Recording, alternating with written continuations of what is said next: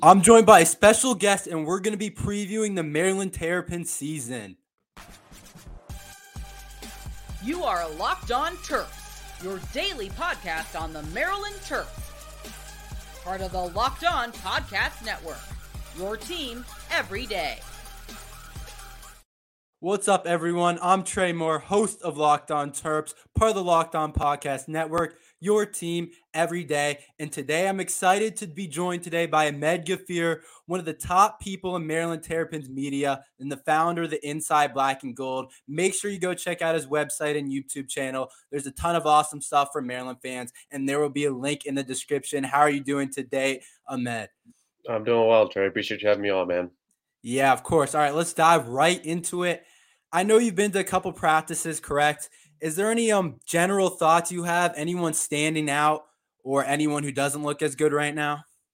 In terms of standouts and whatnot, just from the open portion and whatnot, a lot of it's just a lot of generic stuff. So, for us, we get a chance to just kind of see who's present, wear a non-contract jersey, things like that. So, I think, right now, obviously Maryland's kind of at that halfway point in fall camp, just with, I think, 13, 14 practices in. They have their second scrimmage this upcoming weekend. So in terms of, what's kind of left to do, obviously it starts with the offensive line. Got a chance to see Mike Purcell. He was working with the first team offensive line. That was the first time we had seen that all fall camp. It was previously Eric Harris. So, and then, you get a chance to see the guys like Deshaun Jones, you hear it, kind of behind the scenes, but you go to practice and you see him, working on Caden Prather with the, top of his routes. You see Roman Hemby, Antoine Littleton, yesterday we were at practice as well. Cam Edge, he was out there probably 30, 35 minutes after practice, just throwing with some guys. And anyone that's been around practices and things like that, if you see Cam Edge, that is no surprise. So, those are a couple of things right now, but we'll definitely dive into, standouts where kind of everything looks momentarily. Yeah, no, definitely. I'm just curious, what are your expectations for the team this year? I say I'm hoping for 8, maybe 9 wins, but what do you think is realistic and what are your expectations? Yeah, I do think 8 wins is realistic. I do think obviously, realistically every year, Maryland's always, in that top 10 in terms of toughest schedules and whatnot. And, obviously they'll have to play the Ohio State, Penn State, Michigan as well this year. We get Michigan, Penn State at home, Ohio State on the road. But, non-conference schedule sets up well for them. I think just the way that everything kind of goes into that, I believe it's October 7th game against Ohio State. They have a chance to really gain a lot of momentum. You have a chance to start out I think good chance to start out 5-0, but at the very worst, I think 4-1 is a realistic expectation for that. But more realistically, when you kind of look at where the weaknesses are for Maryland, it starts in the trenches. So I think obviously starting out with Towson, then Charlotte kind of gives Loxley and Coach Braswell, some of the defensive staff just a chance to kind of tweak those things. So I do. That's why I think 8-9 wins if they're able to kind of generate that momentum early and kind of ride it into conference play. I think 8 and then 9 wins, maybe with a bowl win. I definitely think that's possible. No, yeah, I totally agree with that. I'm almost expecting us to start 5-0. I know we can easily trip up in one game. That's a strong possibility. But if we start 5-0, I would love that start going into Ohio State. But I want to talk about Talia for a little bit. I say he's one of the most important Maryland players of all time. Just what he's done these last couple of years, him as a leader, and just overall how he's played. I think he's one of the best players in Maryland history, to be honest, at the quarterback position. But what do you think about him, and what are your expectations for him this year?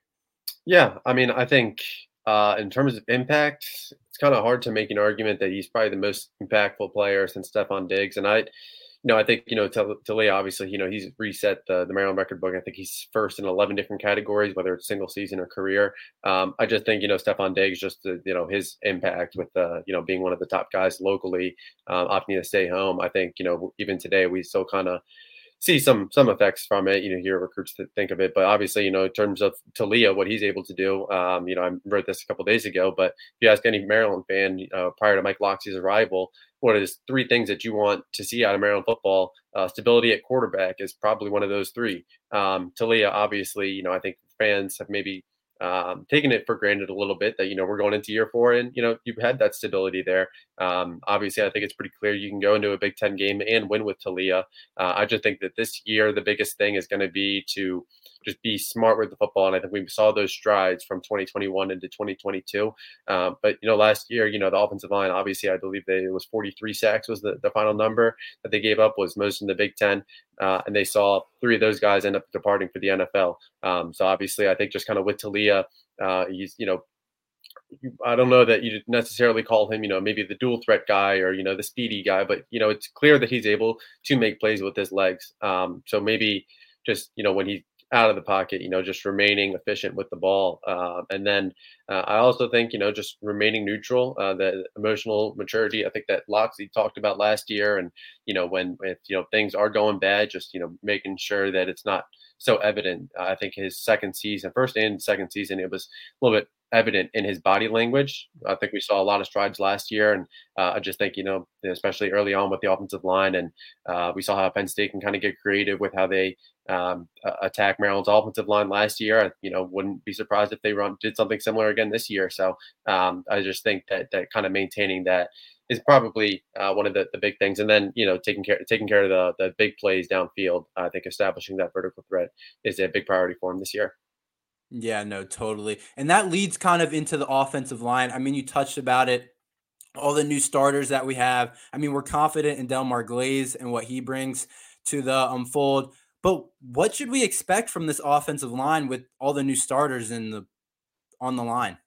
Yeah, I mean, I think right now we're kind of approaching, and I think Loxy's even talked about, just kind of finding that 5 and, kind of building chemistry. I wouldn't be shocked if Maryland, going into that Towson game, we see, starting offensive 5, DJ Glaze, I'll say DJ Glaze left side, Gotti Edzi on the right side, both at tackles.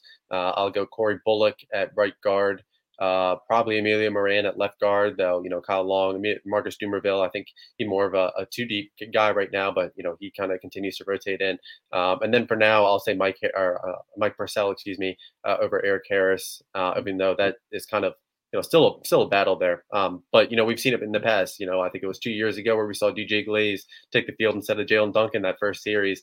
Loxley, the staff, they're not afraid to rotating guys. So, like we said, with Towson, with Charlotte, I could see Maryland continuing to, put new guys in, put Kyle Long in at guard. I think DJ Glaze probably playing left side this year. I could see that maybe staying pat a little bit more than, staying on the right side as he did last year. But so I think that, there is kind of a lot to kind of iron out. But I think maybe the bigger development as of this week would be Mike Purcell kind of inching closer to that center spot.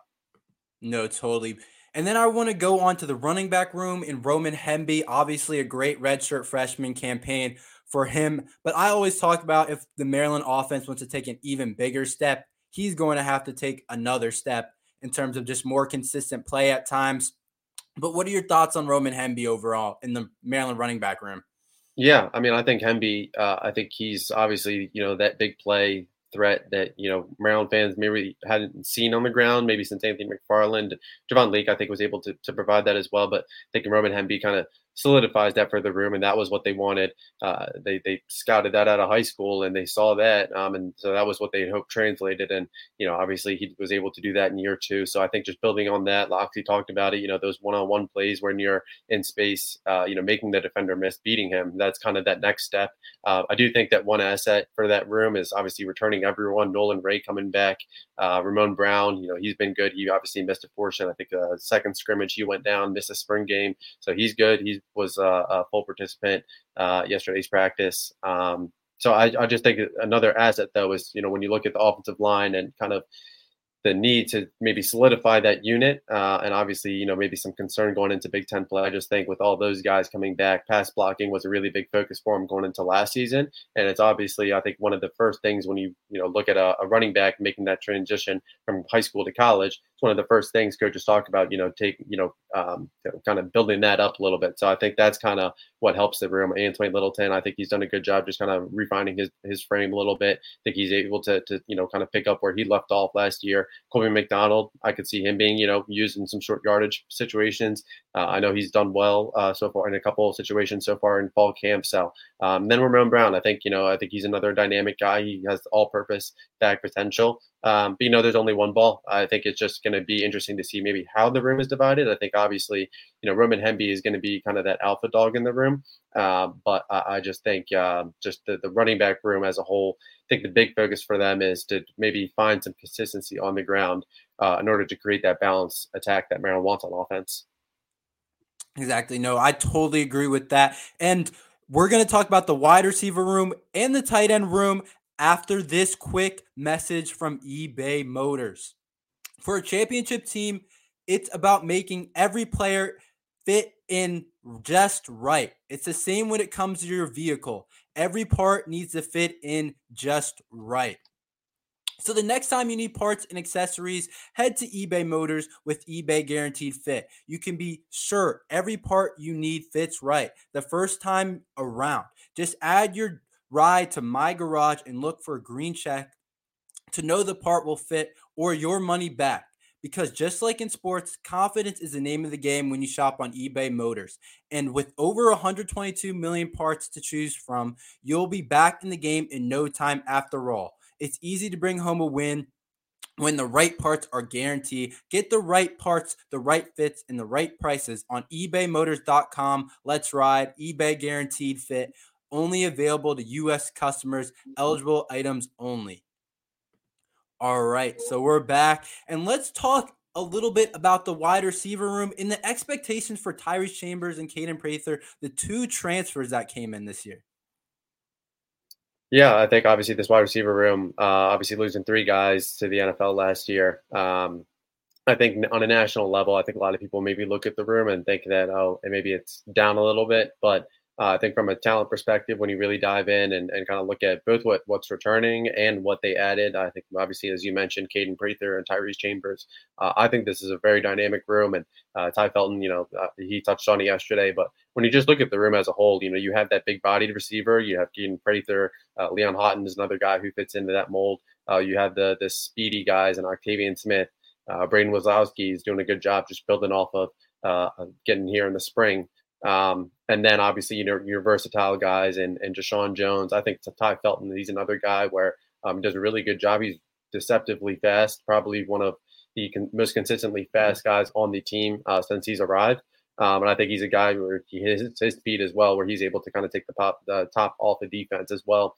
So I just think that when you kind of look at the room as a whole, and then obviously you had Corey Dyches in that tight end room, there's a lot of pieces to like and confidence, reasons why you think that Maryland's aerial attack is able to, I think at least, be as good as last year, but I think they have a chance to be better. I think Deshaun Jones, everyone talked about, like we said, the three wide receivers that left, but it was still Deshaun Jones who led the room, and I believe it was receptions, receiving yards, and touchdowns last year. So I think, he tied with Corey Dyches for a touchdown. So, but yeah, I just think Deshaun Jones, I think, I mentioned it earlier in the show, but just kind of with his veteran leadership being in his sixth year, kind of taking a lot of these guys under his wing, even Caden Prather, who joins the room with 2 years of experience at West Virginia. I think there's a lot to like, and I think that Talia and Billy Edwards and Cam Edge, a lot of these guys have done well through the offseason, just getting inside Jones Hill House, working on their chemistry. So I think the passing attack has a chance to be very dynamic this year. No, yeah, I totally agree. Even though we lost Rakeem and Copeland and Demas to the NFL, I agree with you in the way that I think this group is deep, and I think it may even be better than last year's group. Obviously, last year's group was a very good group, but I think it has a chance to be a really good group. And now I want to move on to the defense. Jayshon Barham started as a true freshman, was one of the best players. Just how good can he be? Jayshon is probably will go down as one of the best players I've watched out of high school. And I mean, it was evident from even when he was at the Math way back. I think he's a really good guy. And I think, him coming in last year, starting, he was available in 12 games and he started all 12 games. in a room, with obviously Ruben Hippolyte, Najee Gote, Jeremy Spraggins. A lot of there was some experience coming into that room. So I think Jay Sean is the guy. Obviously he's going to be that leader. I think the next step for him wouldn't really be necessarily with his play. I think it's just kind of from a personality perspective, just kind of jumping out and being a little bit more vocal. I know Loxley's kind of thrown him and put him into turf jack situations last year just to start off camp or start off practice, excuse me. And, again, it's just, getting him into the habit of being that vocal leader. Obviously, your linebacker, especially your middle linebacker, is kind of your quarterback of the defense. And Jay Sean, it's exactly that. But when you ask anybody in the room, I mean, I think Ruben has said it probably 2 or 3 times at media days. And, when asked about Jay Sean, it's the way he approaches the game, the way he carries himself in practice. He's very, just very driven, very focused. And I think that's a big reason why he's able to be such a dominant force. I believe he's on 3 watch lists right now preseason. Yeah. So, I fully expect him to be among the best linebackers in the Big Ten this year. Yeah, no, that's what I'm totally expecting from him too, to be one of the better Maryland linebackers I'm hoping ever.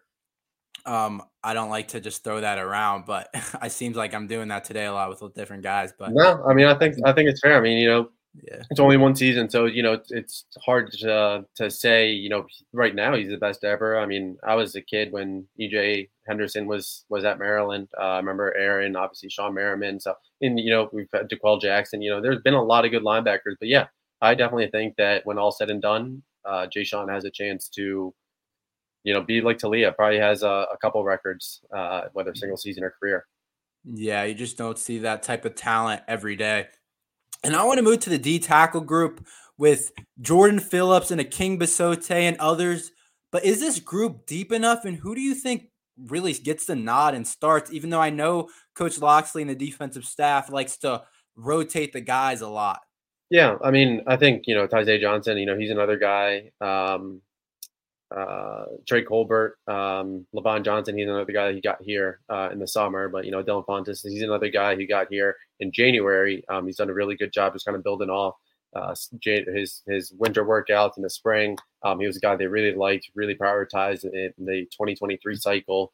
With Henry Baker, Brian Williams leading the way. So I think just all these guys. In terms of the depth, I think that, based on kind of what I've heard, just think, obviously, you look at the defensive line, kind of controlling the line of scrimmage through practices and whatnot. And yeah, you do have to take into consideration that the offensive line, they're not there yet. But the defensive line, I think, obviously, like I said, with Jordan Phillips, I think even when he came in, the immediate talk was that, he could be the best defensive lineman in Maryland's room right now. And then, Tyzay Johnson, Tommy Aking Basote, they've been able to show flashes. And, we talked about it on the offensive side of the ball, but, they rotate a lot of these guys in years past to kind of give them that experience so that when they're asked to be thrust into these big roles, they're kind of ready for it. Another example, 2 years ago when they had Jordan Mosley, Nick Cross at safety, that was when fans started to see a lot more Bo Braid and Dante Trader on the field. So that's why I think, the experience that while they might not have done it in this capacity and,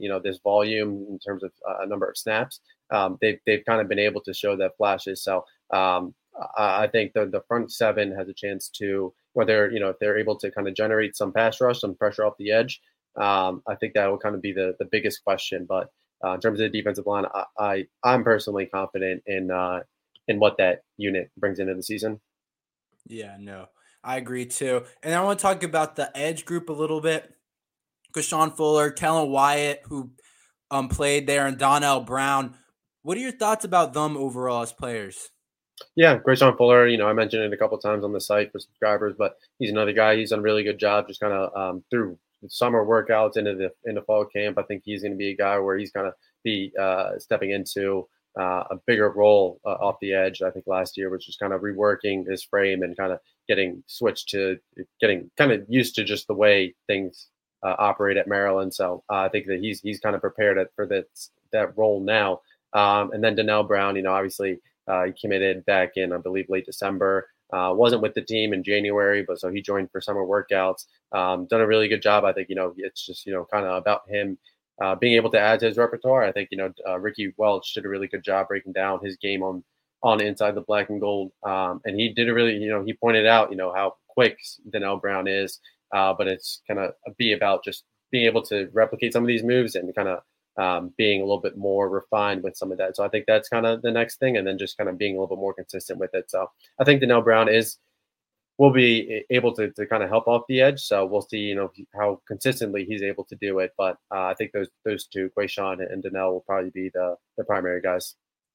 Yeah, and I want to move on to the secondary a little bit. I saw Coach Loxley's press conference about how Tarheeb looks like he's going to play the outside, and that the slot is kind of an open competition right now with Shepard on the other side. So who is kind of the leader, you think, in the slot cornerback position?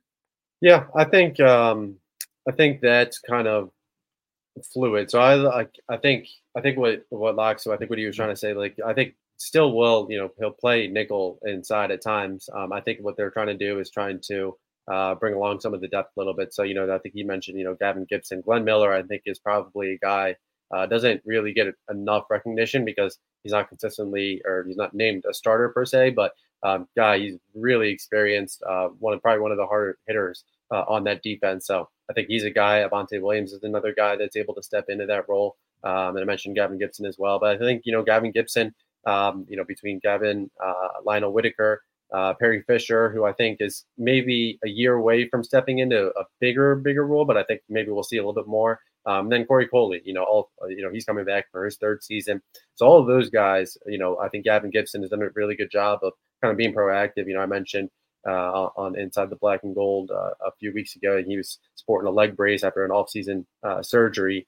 So he's done a really good job just kind of acclimating himself through camp. So I think that he kind of gives confidence to the outside cornerback room. And the reason why I mentioned, Gibson, Whitaker, Coley, and then, Perry Fisher, we'll kind of see how he rotates in is because I think all those guys will be able to, step into that cornerback 2 role opposite of Shepard. And that will allow still to, move into the nickel. I also think, Maryland's, they haven't been afraid in the past to move still in the nickel to, maybe, insert a new blitz package to kind of, show new front. So I think, still has kind of been proven that he's capable of doing that as well. So I just think that there's a number of guys, I don't think it's necessarily locked into, still as an inside guy. I think a lot of these guys, just the versatility that they offer, gives cornerback coach Henry Baker, gives safety coach Zach Babatol, and defense coordinator Brian Williams a lot of interchangeable pieces there. So again, I think obviously you mentioned Jake Shepard. I think he's going to be able to go against those number 1 corners every week. So I think that a lot of these guys and just kind of the ascension of Gavin Gibson and Lionel Whitaker kind of round out this room. Yeah, no, it's an interesting room. I think guys are going to have to compete for playing time, and it might take a little bit to find that groove in the starting 3 because there's young guys and there's veterans in the group. But I want to talk about the safety duo, Dante and Bo, for a little bit. Can they be the best safety duo in the Big Ten?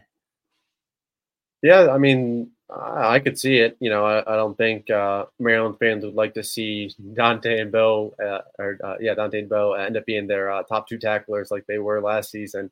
But yeah, I think just kind of with the range, the athleticism that Dante Trader has, and then what Bo Braid's not only able to do inside the box, but just with his play recognition overall and just his leadership. I think Maryland.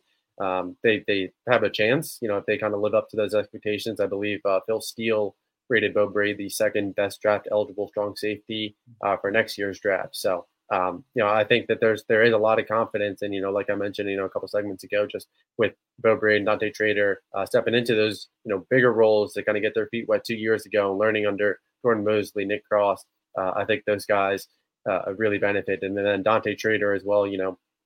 Obviously, we got a chance to see him in the spring as well for lacrosse, and he was, we talked to him about it at media day, and how does he balance, football and lacrosse? That's it's not every day you see 2 sport athletes at the college level. So he was very dedicated, making sure he was getting in some workouts with football and making sure that he was, still staying up to date with the workout, the playbook, things like that. So he was definitely still involved, and he even admitted it way more than he had to be. So I think there's a reason why there's a lot to like, but yeah, I could see them end up being, maybe top 2, top 3 duo when all said and done. Yeah, I actually played lacrosse with Dante in high school for 2 years. So I do know him personally. But next, we're going to talk about some recruiting after this short break. All right. So we're back. And I want to give your thoughts or on Jalen Harvey. I know he released his top three with Maryland, USC, and Penn State. Penn State was the favorite for a while, but I always said on the podcast the fact that he didn't make his decision is probably better for Maryland fans because that means that he wasn't ready to commit to Penn State. But what are your overall thoughts on Jalen Harvey, and do we have a realistic shot of landing him? Yeah, I mean, Maryland's definitely in the thick of it.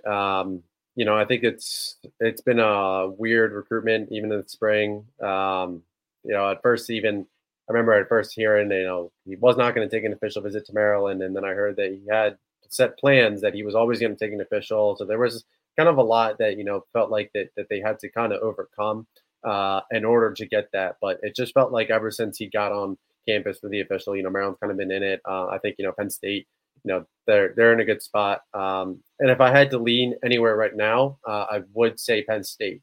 I think that there's still some confidence going out of Penn State. Last I've heard, think every school kind of has reason to feel some confidence. And I think that all three of those schools kind of have, at least one person in their corner to kind of help their chances. By all accounts, he's expected to make his decision by the end of the month.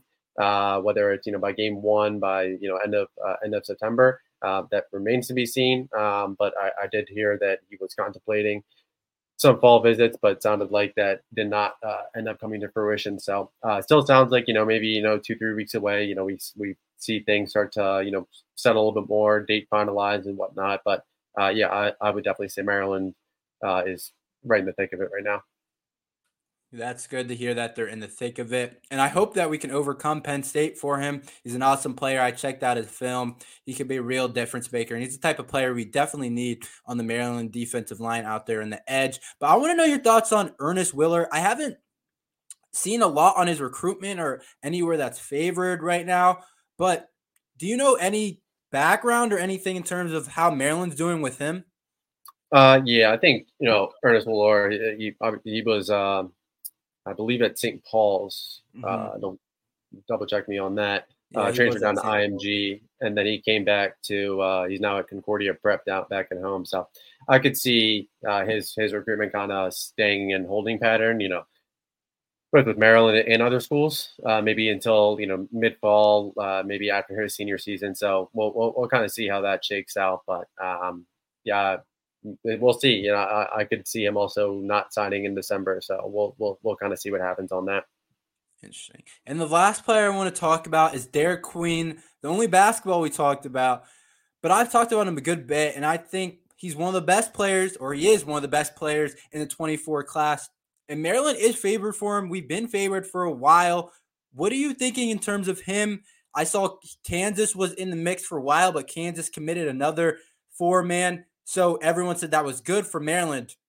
What are your overall thoughts on Derek Queen and him coming to Maryland? Yeah, the Kansas getting I believe a Fiore, well, that was a big boost because that definitely takes Kansas out of the running. Obviously Indiana's in the mix. He visited Georgetown unofficially, I believe last week of July. Houston, LSU.